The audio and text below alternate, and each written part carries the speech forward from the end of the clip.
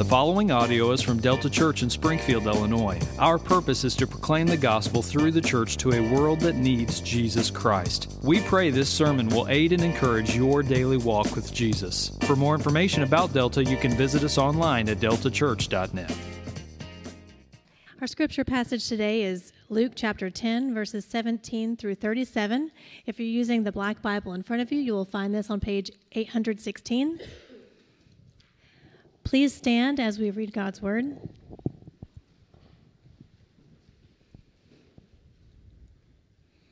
Beginning in verse 17.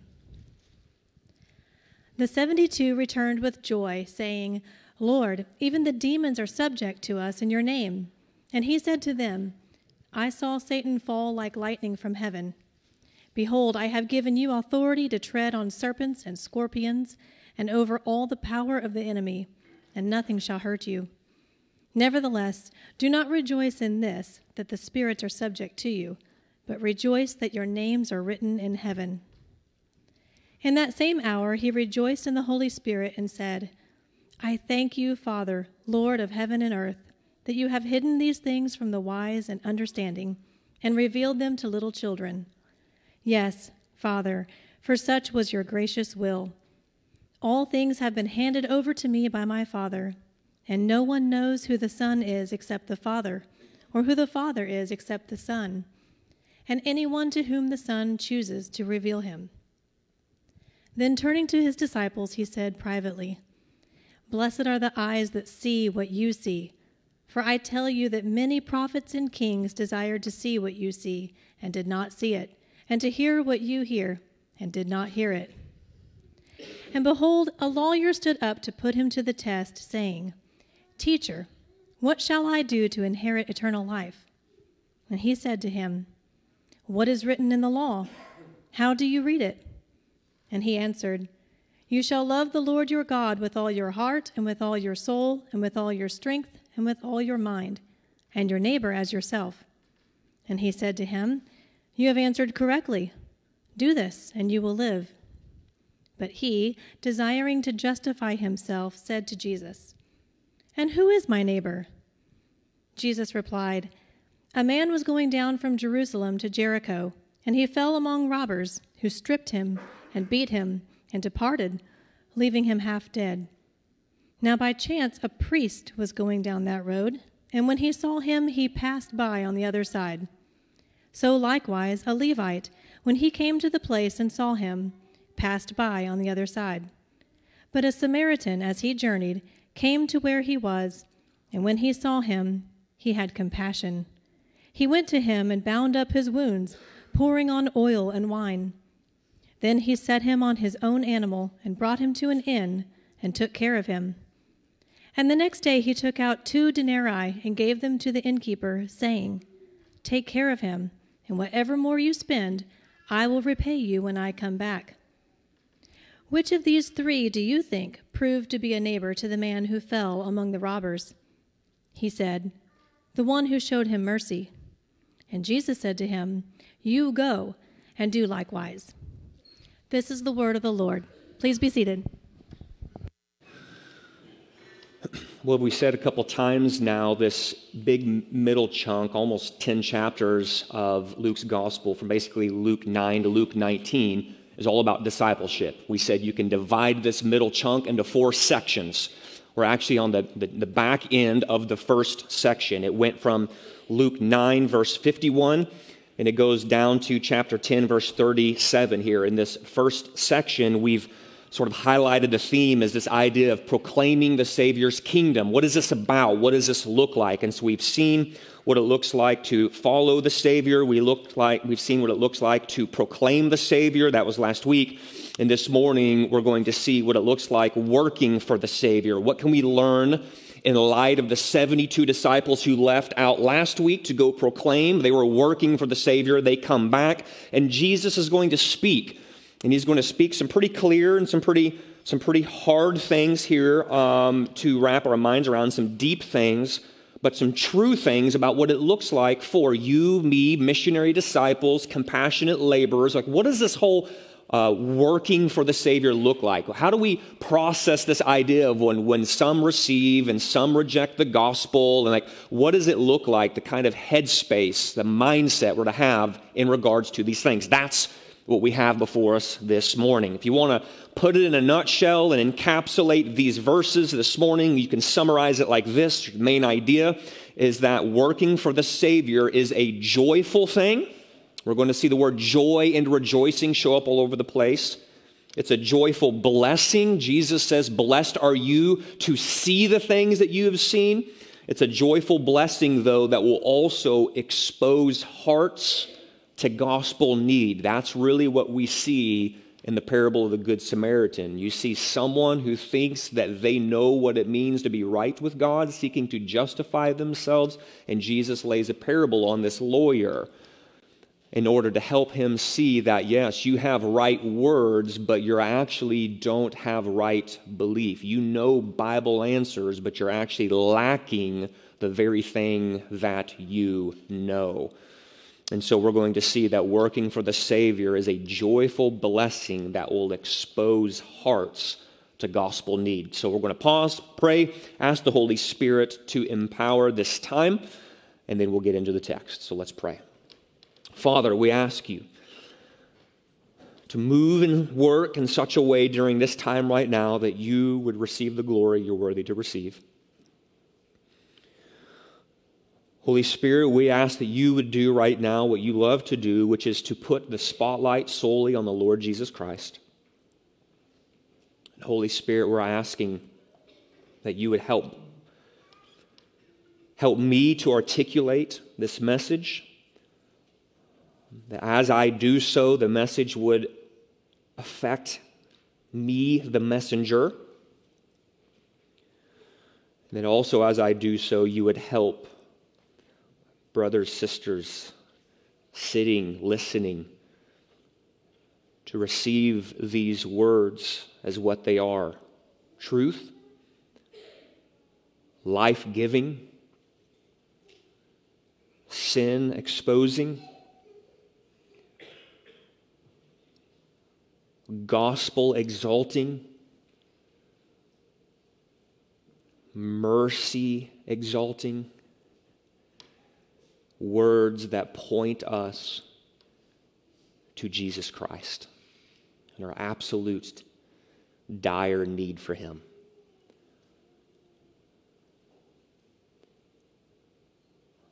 Father, would you tune our hearts and tune our minds now to receive these words, not because I'm saying them, because truly these words are the words of life from the God of life, who points to the way, the truth, and the life, the Lord Jesus Christ. So tune our hearts to receive, and not only receive, but to apply and obey, so that we would walk out of here truly changed after having heard the words of the gospel preached to us. Christ, it's in your name I pray these things. Amen. I'm going to stitch together some words and some thoughts real quick, but to get yourself in the right headspace and what it was, I want you to imagine you're a part of the 72. These are no name, we don't know who they are, unknown missionary disciples. They've answered the call, they're following the Savior, they're denying themselves, they're picking up their cross, they're going before Jesus, they've been proclaiming the gospel. Now here they are, mission over, they're coming back, they're standing before Jesus, and you've experienced a lot of things. If you can put yourself in some of the shoes of the 72, I think these words would be apt to describe maybe their feelings, their expectations, and what they experience and these sorts of things. They would have seen highs and they would have seen lows. They would be encouraged. They would be discouraged. There would be understanding about things that happened and maybe confusion about things that didn't happen. There would be blindness. There would be sight on the part of people they were proclaiming the gospel of peace to. They would have seen repentance on some, and they would have seen rejection from others, I think these feelings and these experiences are what these compassionate laborers experienced, the 72, and these feelings and experiences are what any of us compassionate laborers will come across as we go about working for the Savior in the Father's harvest.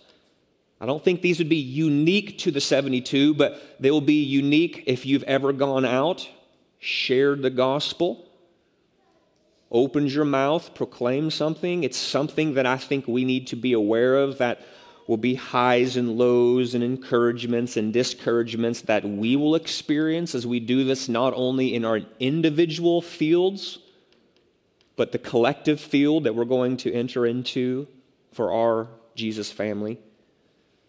If you remember last week, Jesus sent out these 72 disciples. They went 2 by 2. They went into every town where he was going. Now they are back.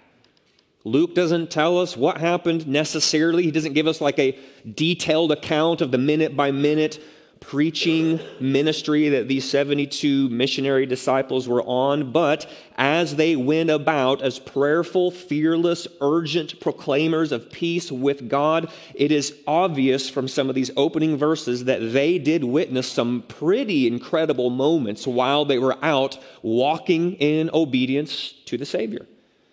The implication of our text this morning is that just as they went out, they were not only received, but they were rejected by some. That just as Jesus said, some humbled themselves in childlikeness, recognizing, we hear what you are saying, and it is true about me, and I need peace with God found in this Savior that you are proclaiming. And it's obvious that some did not. They hardened themselves against the gospel. They were wise and clever in their own eyes, not prudent to bow down before this Savior that you're talking about, and they puffed themselves up and would have rejected the gospel. But in the midst of the highs and lows and encouragements and discouragements and understanding and confusion and repentance and rejection, Jesus now assures these 72 disciples that not only was the Father sovereignly at work in it all, above it all, through it all. You need to know this. You weren't out there on your own. God the Father was right there working in and through it all. But what you also need to know, 72 disciples, is that as you went about your gospel proclamation was beating back Satan's dark kingdom, amplifying his defeat that is going to be and has been accomplished at the cross. You need to know this wasn't pointless. There was power on display when you were walking and proclaiming the gospel. And lest you lose sight of the fact, unless you and I lose sight of this fact, that when we go and we proclaim the good news of peace with God through faith in the Lord Jesus Christ, what you need to know is you're not alone. The Father is with you, just as He is there sovereignly ruling and reigning over the 72. What you need to know is that when you open your mouth and you speak to your neighbor around the family dinner table, when you're having family worship with your children, when you're talking to that neighbor, when you're speaking to the barista, when the Holy Spirit just opens a random door of opportunity and you take that opportunity to talk about repentance and faith in the Lord Jesus Christ, that Satan's defeat is amplified every time, because the only reason why people can have peace with God is because Jesus Christ was crucified, Jesus Christ died, Jesus Christ was buried, and Jesus Christ crushed Satan to death by defeating death and coming out of the grave. And every time you open your mouth, it amplifies and proves that Satan has been defeated. You need to know that. There's power there. There's power in gospel proclamation. And so Jesus receives these disciples in joy. They come back stoked. The implication when verse 17 says the 72 returned with joy, it's not like they come back going, wow, we saw some sweet stuff. The idea is that they're coming out of their skin bursting with joy at what they saw. And Jesus, I think, receives them in joy. But then he also is going to remind them and invite them to rest in a further unshakable joy, not only that you saw Satan's defeat and shadows of what was going to come at the cross, but you need to know is your names are written in the book of life. And that is where our feet of faith, that's the foundation to rest on, and where true joy happens. And then we're going to see that this joy of the 72 stirs up Jesus' own joy at the Father's gracious will being accomplished. And it's the joy-laced reflection of Jesus on their gospel proclamation that actually helps us to reflect on the exact same kind of mission that you and I have. Because their mission wasn't unique just to them. It carries over to us according to Matthew 28 and the Great Commission. So the way Jesus receives them in joy reminds them to anchor joy in the salvation found in Christ alone. And like, what does it mean for the sovereign Father to be at work? And the parable of the Good Samaritan, all these things. It's like we're getting to peek over the shoulder of Jesus and go, oh, look, if that was true for them, it's actually true for you. And it's true for me as well. So where does Luke lead us? He leads us here to point number 1, starting in verse 17, where he begins by talking about the joy of the gospel. That's point 1, the joy of the gospel, verses 17 through 20. The joy of the gospel. Look at how Luke begins, verse 17. 72 disciples, unknown, unnamed, missionary disciples, returned with joy. There it is. Saying, Lord, even the demons are subject to us in your name. So they recognize something there about Christ's power in them. Jesus said to them, I saw Satan fall like lightning from heaven. Behold, I have given you authority to tread on serpents, scorpions, and over all the power of the enemy, and nothing shall hurt you. So in these opening verses, notice that in our text, the words joy and rejoice, they're just pinging all over the place. They show up 4 different times, amplifying this obvious theme of joy. The 72 disciples are sent by Jesus to go verbally proclaim the good news of peace with God that comes only through Jesus. Jesus, who is the one who brings forgiveness of our sins. Luke tells us these disciples now return with joy, and they say to Jesus, when we were out doing what you have called us to do, Lord, even the demons were subject to us in your name. They're seeing some incredible things as the power of the King of Kings is working in them and through them and actually affecting change in the lives of others. What is this? This is what I think it is. It's the joy of the gospel and proclamation. They went out and proclaimed, and as they proclaimed, their joy, if you want to say, was fueled and fanned into flame. Joy of their heart is linked to the fact that they're proclaiming the gospel. Preaching peace with God in Christ alone, casting out demons, these disciples rejoice with great joy as they get this foreshadowy taste of Christ's looming victory over Satan's dark kingdom. Remember, at this stage here, Christ has yet to go to the cross.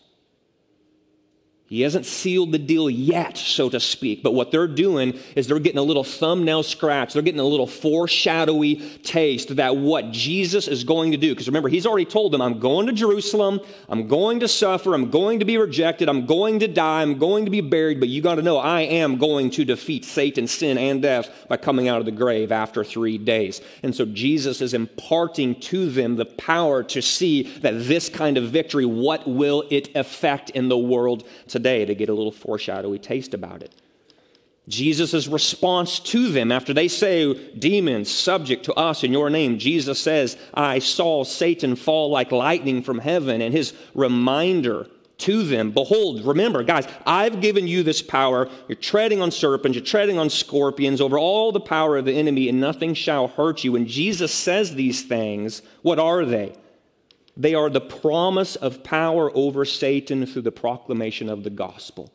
This is vivid language that Jesus is using. Satan falling, you treading on these things. This is Jesus, the Savior, saying, when you go proclaiming the good news of the gospel, that there is peace with God that can be had, secure, assured, right standing with God through repentance and faith in me, there is power in that proclamation.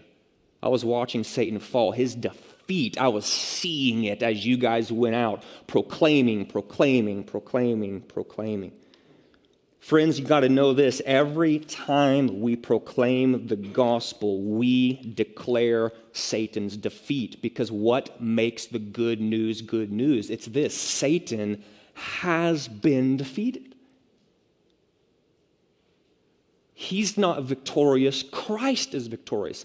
Inherent to the good news is this: it's good because Satan is defeated. Forgiveness can be had because Satan has been defeated. Redemption can be yours because death has been defeated.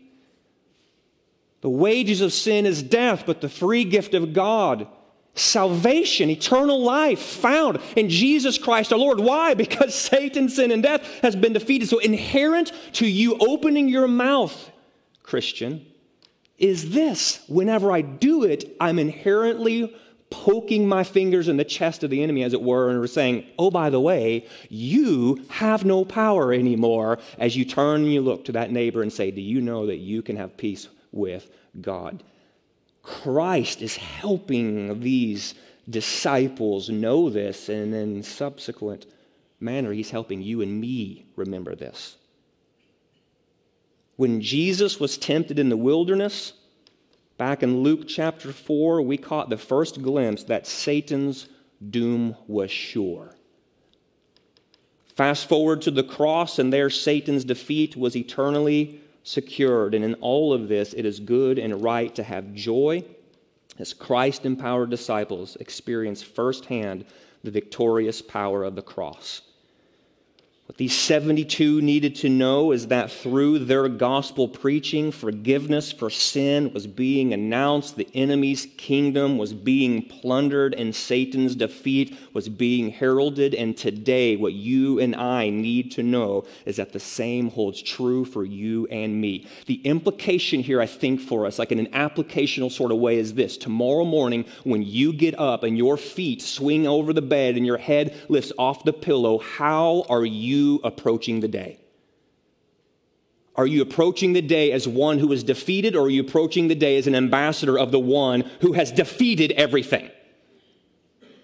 See, we have the opportunity to go out like the 72 in the power, leaning into the power of the proclamation of the gospel, because there are no bones in a Palestinian grave that belong to the man, the Lord Jesus Christ.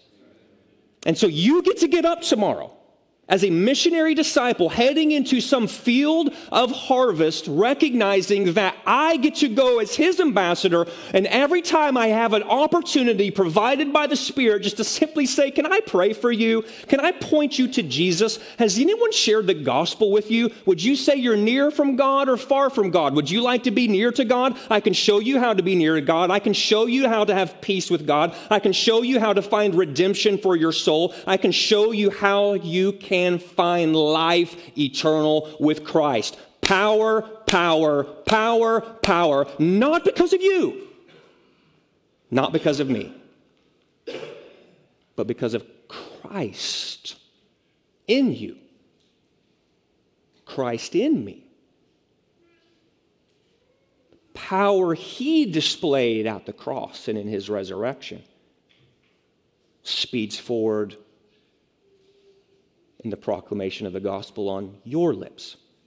That's a different kind of mindset, is it not? Getting up in the morning, not a defeated mindset, but a victorious mindset.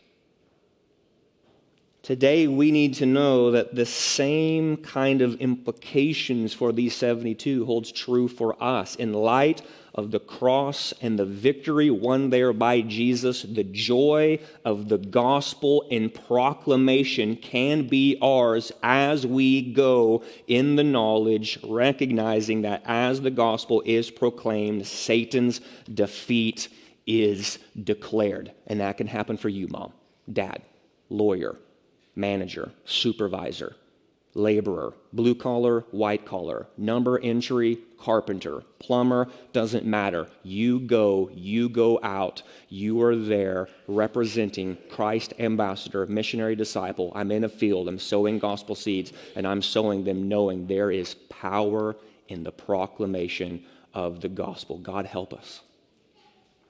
Rearrange our mindset. It's not a mistake that the 2 sermon series leading into this as we continue in Luke was titled The Missionary Need and the Missionary Mindset. Lord, renew our mind to see these things are true of me, not because of me, because of Christ in me. Christ in me. Notice verse 20. Notice that the joy of the gospel is also in salvation. So you see the joy of the gospel in proclamation. They proclaim, they come back in joy, but Jesus is going to say something. He's reminding them about the joy of the gospel in salvation. And the joy of the gospel in salvation can only ever be the unshakable foundation of our joy. So Jesus is going to he's not rebuking them, I don't think. I think some might approach it in this way. Hey, you guys are stoked about this. How dare you? Your joy needs to be here. I don't think it's that. I think Jesus is like, hey, it is good and right to be joyful about seeing the victorious gospel of the cross speed forward and plundering Satan's dark kingdom and pulling citizens of his kingdom out and transplanting them into the kingdom of the beloved. It's good to be stoked about this, but let your unshakable joy be rooted in this. Verse 20, do not rejoice in this being that you saw these sorts of things out there. Don't let that be the sole foundation of your joy. The spirits are subject to you, but, verse 20, but rejoice that your names are written in heaven. The ultimate thrill in our lives is not rooted in power given to us. The ultimate thrill in our lives is rooted in grace that's been given to us. We are grace men and we are grace women, and that's the thrill of our lives. This is the greatest cause for joy, says Jesus, that your name is written in the Lamb's book of life, he says. Not because I've earned it, not because I deserve it, but because the assurance of my eternal future has been secured and underwritten by the work of the Lord Jesus Christ. That is the fuel of joy in our lives. Friends, this is the joy of the gospel that missionary disciples can have. But notice, Jesus continues, and Luke continues. Notice how our joy gives way to the joy of Jesus, who celebrates point number 2, the blessing of spiritual sight. The blessing of spiritual sight. That's what you see in verses 21 through 24. Open your copy of Scripture. Look, verse 21. Notice how Luke writes, in that same hour he rejoiced. So the joy theme is continuing. In that same hour he, Jesus, rejoiced in the Holy Spirit. What's one of the fruit of the Holy Spirit? Joy. Yeah, it's okay. You can speak up when I ask a question like that. Joy. So in the Holy Spirit, Christ rejoicing, bearing the fruit of the Spirit, joy. What does Jesus say in his joy? Again, this joy here isn't sort of a ho-hum joy. It's this exuberant, bursting, overflowing idea of joy. He says this, I thank you, Father. It's this idea of Jesus talking to the Father. I thank you, Father, Lord of heaven and earth, that you have hidden these things from the wise and understanding and revealed them to little children. I thank you that you have hidden these things from the wise and understanding, and I thank you that you have revealed them to little children. Yes, Father, for such was your gracious will. You need to know that verses 21 through 24 are deep. There's some heavy things being said by Jesus here. And so we're going to try to touch on them here. As the joy of Jesus erupts, notice in verse 21 that we catch a little Trinitarian glimpse. Jesus the Son is praying to God the Father in the power of the Holy Spirit. And notice the joy of Jesus is found in the Father's works. That's what you see in verses 21 and 22. The joy of Jesus is found in the Father's works. What are these works of the Father? It's that according to His gracious will, according to the Father's gracious will, the Father has hidden these things from the wise and understanding, and He has revealed these things to little children. So the Father is at work in some way in the lives of people, hiding these things from some, revealing these things to others. Now, it's important to ask the question and try to understand, what are these things? It's important to understand that these things which have been hidden from some and these things which have been revealed to others are the things of the Father's saving kingdom found in Jesus. In other words, it's the things of peace with God through faith in Christ, the things of having one's name written in the book of heaven, verse 20. It's these that have been hidden from the wise and clever and been revealed to the humble. So if you stitch what Jesus is saying together, we learn that it is the Father's gracious will to hide these things from those who are wise in their own eyes, and it is the Father's gracious will to reveal truth to the humble. And so notice what Jesus is not saying. Jesus is not saying something like, right, for those who are really intelligent, like if you have a really high ACT score, it's tough luck, the things of salvation are just going to be hidden from you, and actually what you need is like a kindergarten grade education because you're really childlike and you're really not intelligent, and that's how you get into heaven. This isn't a matter of like intelligence. It's a matter of the attitude of the heart.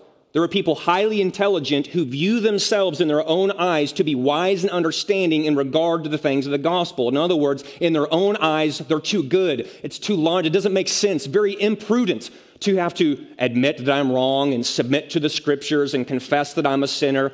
But there's also people who are maybe less intelligent who are also wise and understanding in their own eyes. There's people who are extremely intelligent who are also very childlike, who come to see through the proclamation of the gospel, this is me, and I need what you are saying. I am not wise in my own eyes. I'm not clever in my own eyes. I'm not over here right now reasoning my way out from underneath the implications of the gospel. No, I am here agreeing with the proclamation of the gospel that I need peace with God. I need the one who can bring this peace with God. I need my sins to be forgiven because God is holy. And if it's true that I am a sinner, then I am separated from Him. And I need someone who can cover, forgive, redeem, acquit me before the eyes of God, justify me, make me right with Him. I agree with this. I see this. Jesus is saying those who come to see this are childlike. They're not children.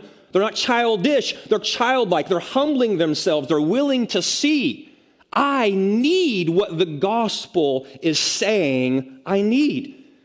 And so what Jesus is saying here is this. It's actually the Father's gracious will to reveal this truth to people, and for those who hear and harden their hearts and reject, it's actually the Father who is hiding these things. They're being stiff-necked. They're hardening their heart. Too good, too proud, too wise, too clever. It's very unreasonable, this whole Jesus sort of thing. And so what Jesus is recognizing, that in it all, in ways that I'm positive we don't fully understand, the Father's there hiding. He's there revealing. And what we understand from what Jesus is saying is that it helps us. It helps the 72, it helps you and me. How does this help us? This helps us in gospel proclamation because understanding the sovereignty of God in missions means the pressure is actually off. Jesus, I think, is helping these 72 to understand when you were going and proclaiming, some were receiving, some were rejecting. What you need to know is that the God the Father, he is sovereign over all these things. Those people didn't reject because somehow, like there were supposed to be 10 points of the gospel presentation. You grabbed and hit all 9 perfectly, but you forgot point number 10. That person rejected, and it's like, well, that's your fault. Like Jesus isn't saying, oh, it's your fault, Dan. You should have remembered point number 10, but you didn't, so now they're going to hell. He's not saying that. The pressure's off. The Father is moving. He's sovereign in salvation. He's sovereign in missions. From a human perspective, we proclaim the possibility of peace with God through Jesus, and it will land with mixed results. But from heaven's perspective, no matter the response, we can confidently say, according to Jesus here in Luke 10, it's all according to the gracious will of the Father. What does this mean? It means His will is being done on earth as it is in heaven, even in matters of gospel reception and matters of gospel rejection. And it's this which causes Jesus to rejoice in the Holy Spirit. See, if you look in verse 22, Jesus is the one with all authority.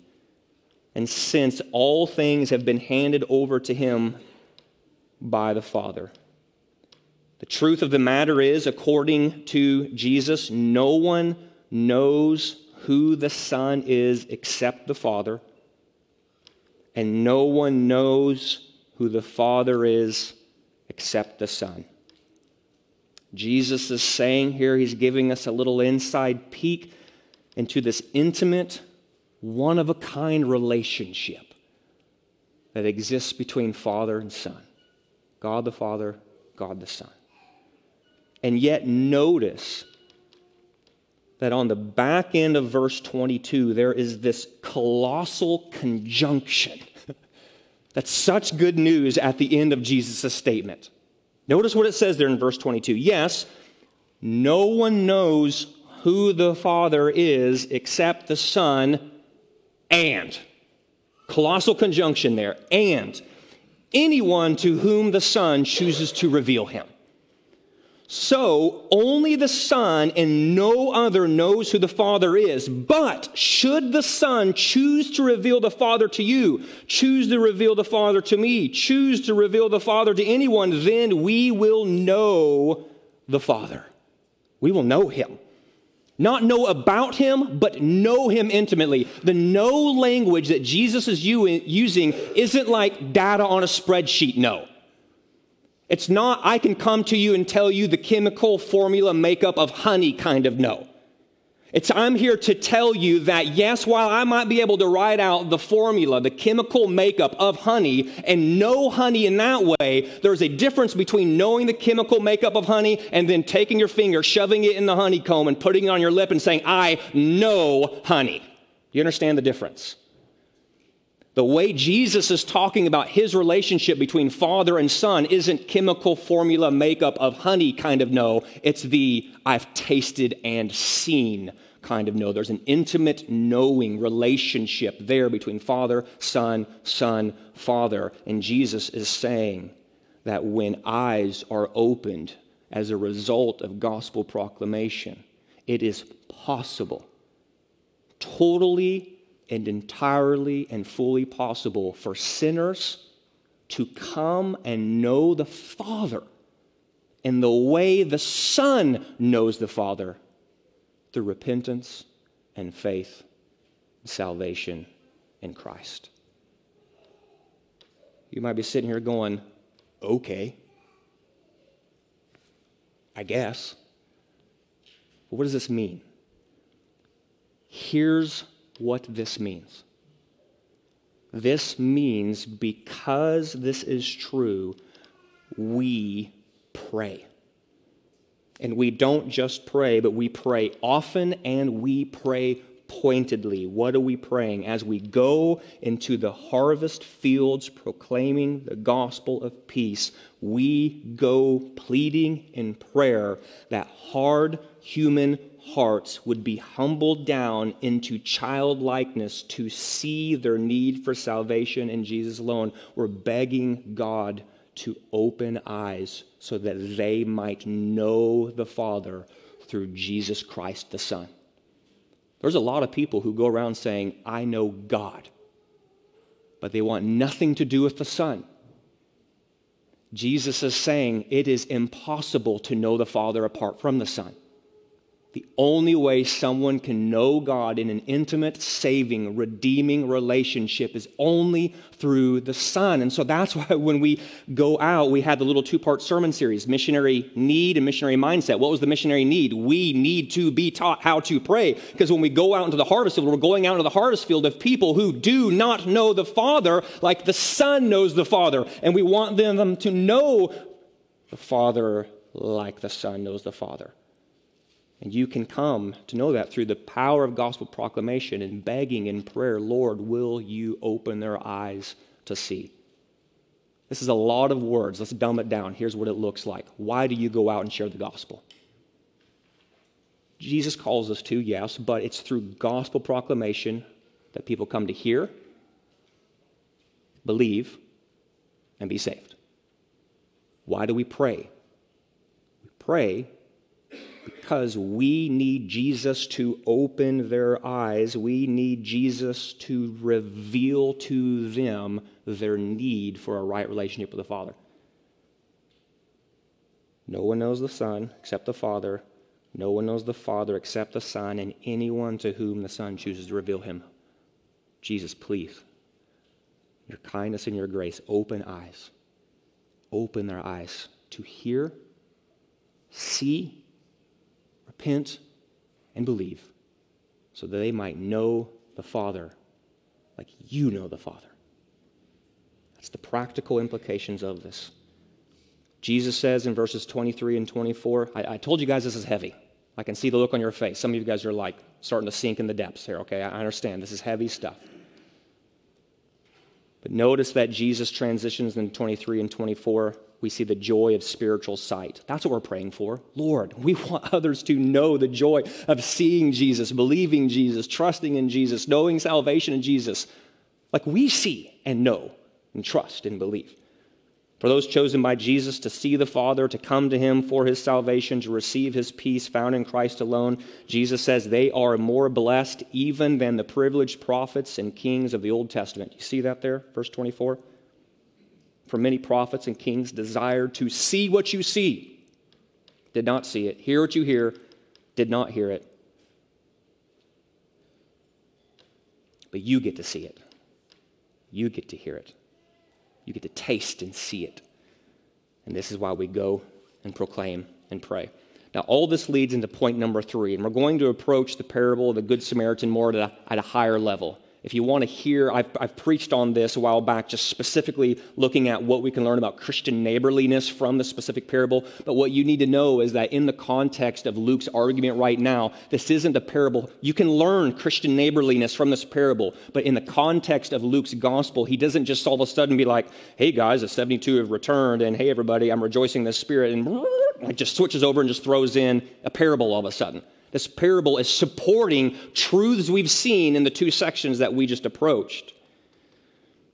And that's why point number 3 leads us into the rejecting heart exposed. There's a rejecting heart that's at play before us. Verses 25 through 37 are some of the most famous verses in Luke, maybe quite possibly the Bible. Parable of the Good Samaritan, right? The Good Samaritan's a pretty famous character. While this parable teaches us something about Christian neighborliness, like I said, it's not the ultimate point. The context, Luke seems to turn us to this parable because the lawyer, the religious lawyer, stood up to put Jesus to the test. And he, the lawyer, stands as a sample of those who are wise and understanding in their own eyes. So do you see the context there? Verse 21, Father, you've hidden these things from the wise and understanding. You've revealed them to little children. Someone might ask, well, what does that look like in real life? And Luke says, I've got an example for you. And he comes over and he says, notice the lawyer. Wise and understanding in his own eyes as it relates to the things of salvation. So we see that Jesus transitions to this conversation and then is going to teach a parable to help expose this man's rejecting heart. So notice in verse 25, the lawyer asks Jesus, in order to put him to the test. Teacher, what shall I do to inherit eternal life? It's important to see that he's not wrong in asking something. That's a good and right question to ask. Eternal life, how do you get it? I want it. It's a good thing. Yes, Jesus, I think, would say it's a good thing. But Jesus, I think, in sniffing out the test, turns the question back on the religious lawyer and asks him, what's written in the law?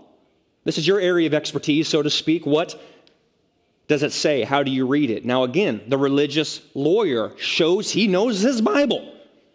He goes back and takes the 600 plus laws written in the Old Testament and sums them down to 2. You've got to love the Lord your God with all your heart, soul, strength, mind. So there's the vertical aspect, right? We need to have a right relationship with God the Father. And then what you need to recognize is that overflows, and the implication of that relationship, rooted and grounded in grace and mercy and steadfast love that's been shown to us, it's meant to overflow out into the horizontals of life, loving neighbor as self. Love God, love neighbor. That's my answer to you, Jesus, about this whole eternal life kind of thing. Notice in verse 28, Jesus doesn't say, you big fool, you got it wrong. Jesus says, you have answered correctly. You got it right. But the command from Jesus after you have answered correctly, when Jesus says to him, do this and you will live, I think the do this part of the do this and you will live exposes the disconnect of this man's rejecting heart. How so? It's like this. While the lawyer knows the correct Bible answer to his question, he is not doing or acting on what he knows. So Jesus says, you have it right here. But if we were to sort of look at the checkbook of your life, so to speak, over the past week, months, years, what will become evident is this. What you know to be true here is manifestly lacking in your life. Wise and understanding in his own eyes, the lawyer knows the right answer to give to Jesus because he knows his Bible after all. But just because the lawyer knows what is right does not mean he is doing what is right. So there is a difference between knowing and doing, and that is Jesus' point. He's interacting with a real human soul in front of him right now. We gain insight that this is at the center of the lawyer's rejecting heart because look at verse 29. Luke tells us that he was desiring to what? Justify himself. He knows what's going on in his own heart. There's something going on at play where he knows, but he's not doing. And so he's going to try to wiggle out from underneath the implications of what he just said. And so he asks the question, who is my neighbor?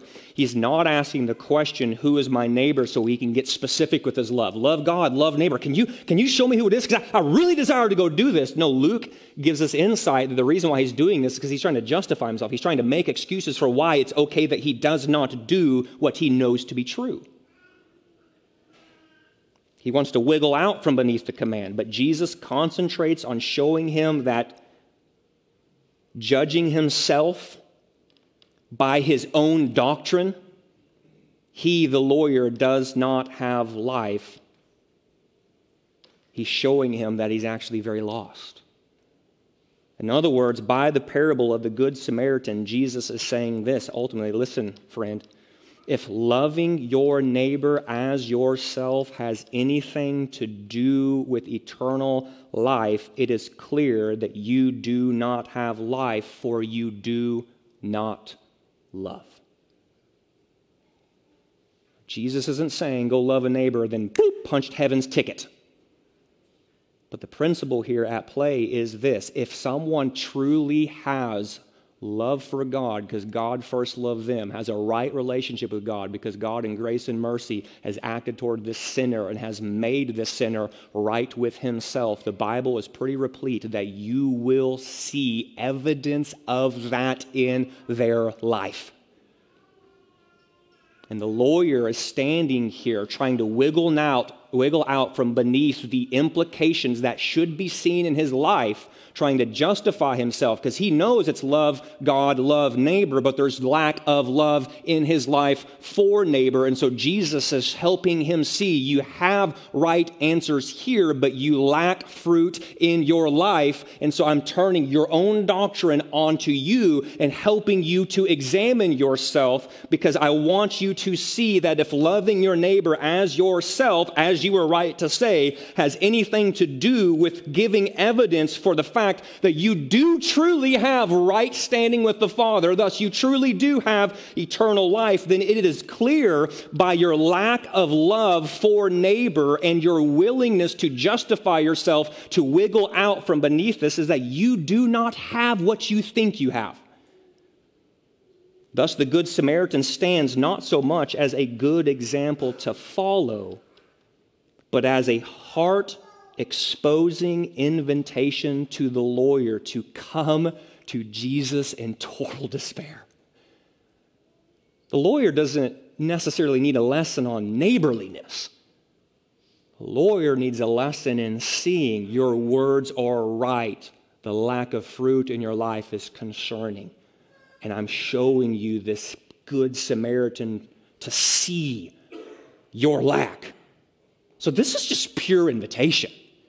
Come to me in childlike humility and find the eternal life you say you want to inherit. Friends, what is this?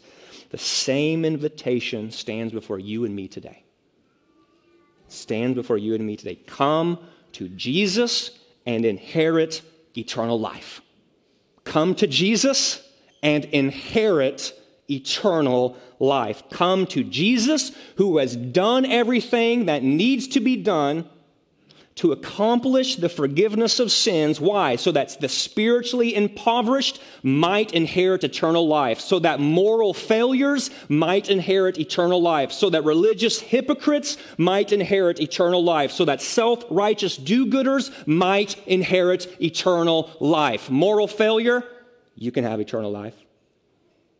Religious do-gooder, you can have eternal life. Religious hypocrite, you can have eternal life. Spiritually dead, you can have eternal life. Spiritually blind, you can have eternal life. Being wise and understanding in your own eyes? No. Humbling yourself. Childlikeness. Coming before the Father through the Son and saying, I see this. Christ alone is my only hope of salvation. Jesus, save me. Scriptures are absolutely clear. The one who comes in childlike humility to the Father in this way will be saved. Praise God. Any of us here who can say, I'm right with God, at some point in time, this has happened to you. Praise God. This is what working for the Savior does. Exposes us to great joy, exposes us to the blessing of having our, like you didn't come to see that because you're phenomenally intelligent. You came to see that because Jesus, opened it. Do you guys remember when Christ first opened your eyes to your need for a Savior? Does anybody remember this? Yeah, show of hands. Like you were running the hell-bound race. Very happy, full dead sprint. I am running to hell. You weren't saying that, but you were doing it. Then Jesus in his kindness says, not today, Satan. Bam! Pulls you off, turns you around, and flings you in the other direction by his sovereign grace. Do you remember this? That's what we're seeing here this morning. And in that moment when Christ intervened in your life and shot the trajectory of your life in a direction you never thought it was going to go, you didn't stand up in that moment and go like, well, I'm very thankful that I'm highly intelligent and obviously good looking too. Just want everyone else to know that because I'm the one who came and made a decision and found. No. Christ intervened. Christ saved. Christ opened. Christ redeemed. And our right response in that moment was to receive and believe. And guess what? Childlike humility. That's what we pray for. Okay? I love you guys. This was a heavier content kind of sermon. I grasp this. It's warm up here. At least it's warm up from the pulpit. So thank you for paying attention here. So here's what we're going to do. We're just going to pray. We're going to ask the Holy Spirit to do these things in our hearts and our minds. And then Brady's going to come up and we're going to respond rightly in the Lord's Supper, okay? So let's pray. Father, thank you for doing these things. It is your gracious will. That's just what we see here in Scriptures. It's your gracious will, sovereign and mission. You're always at work. You're doing great and mighty things. You're in the business of saving sinners. And so, Lord, help us to remember that, so that as we go and we bump into reception and rejection in regards to the things of the gospel, Lord, would you just help us to remember you're sovereign, you're at work, you're moving and working in your world. May this bolster us, fuel us all the more to be men and women of prayer, asking that eyes would be opened so that gospel-rejecting hearts would turn and become gospel-receiving hearts. Lord, you did this in my life, and you did this in the life of many others, and we ask that you would continue to do it in the lives of those in our individual fields, and you would continue to do this in the lives of the collective field around us. Speed ahead of us, King Jesus. Go before us. Prepare the road, as it were. Prepare the harvest fields. Make them ripe and ready for your harvesters as we go. Christ Jesus, it's in your name we pray. Amen.